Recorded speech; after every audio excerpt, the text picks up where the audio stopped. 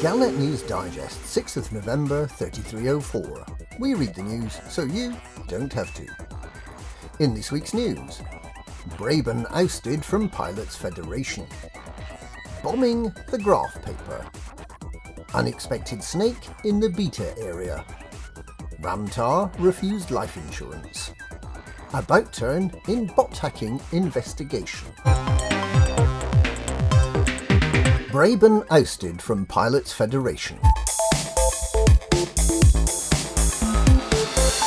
It's been revealed that a bloodless coup has unseated Commander Braben from his position as Director of the Galaxy.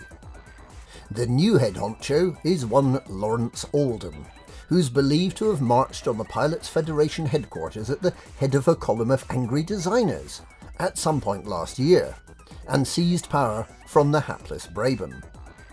Oldham has a background in design, having invented the porridge gun, the turnip launcher, and springy boots, as part of a successful campaign to defeat the notorious pirate Feathers McGraw. Commander Braben has been imprisoned in a luxury office on the top floor, but has also been granted the honorary title Head of Vision, and given an orrery to play with. Commander Braben can take some comfort that he's far from penniless. He has almost as many shares in the Pilots Federation as Commander Jester D. Bombing the graph paper. The Pilots Federation has denied that the powerful new full-frequency scanner will make the detailed surface scanner redundant. Instead, the DSS has been repurposed as a means of raining terror upon the inhabitants of any planets you may encounter, and of actually finding stuff. The new DSS, which is undergoing testing, works by launching explosive probes from supercruise onto the planet's surface. When they hit the ground, the resultant mushroom cloud, which appears on your heads-up display as blue graph paper, shows the extent of the planet that's now been destroyed and or mapped. You can bomb planetary rings to make any mineral hotspots glow. You can aim slightly away from the planet to send your probe round the back. There's even a button to let you examine the backside and see what damage you've done. Once you've finished mapping and the entire planet is glowing blue from the fallout, you can see a list of all the sites and points of interest on the planetary surface. There are an awful lot of them. Sinister alien sites, spectacular geological vents, geysers and fumaroles, and the weirdly slimy biological stuff that the Alliance smokes for their legal high. When you eventually sell your cartographic data, you might even be lucky enough to get a first bombed by tag on the system map.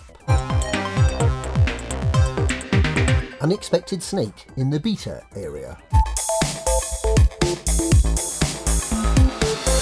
Commanders experimenting with the Galactic Simulator, a full-size replica of the real Galaxy, have been surprised to see some unusual ships flying around.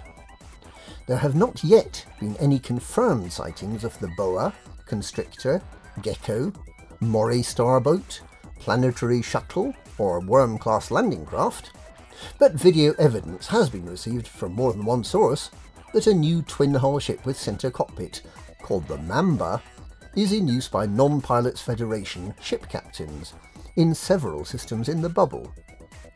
The original lightning-fast Riort Shipping Federation Mamba Racer of 3110 was later heavily modified, first to add weapons, and then later Radlett and Rayburn shipyards added a cargo hold. The new ship bearing the name appears to be substantially larger. Whether it'll be able to take the crown of the fastest ship in the galaxy from the Imperial Courier remains to be seen. Ramtar refused life insurance. In a bold, some might say foolhardy move, engineer Ramtar has rejected the Sirius Corporation's offer of assistance in manufacturing TAR's range of Guardian-based weaponry and fighters. TAR apparently believes that making the technology freely available through his network of technology brokers at an affordable price due to Aegis's sponsorship, is more important than remaining alive. The Chief Executive Officer of Sirius Corporation, Lee Yong-ri, said the offer remains open and that he hopes Engineer Ta will have a change of heart before it's too late. About turn in bot hacking investigation. Following last week's thinly veiled threats from the Mars Tribune, the Federal Security Service has abruptly ceased its investigation into the Tribune. Kingsley Cordova, billionaire owner of the newspaper, had raised concerns over whether senior figures in the FSS may have been spied upon by their hacked personal assistant robots, and said that he was worried that if the FSS continued to investigate the Tribune, some pretty sordid secrets might become public. And that's this week's Galnet News. Galnet News, we read the news so you don't have to.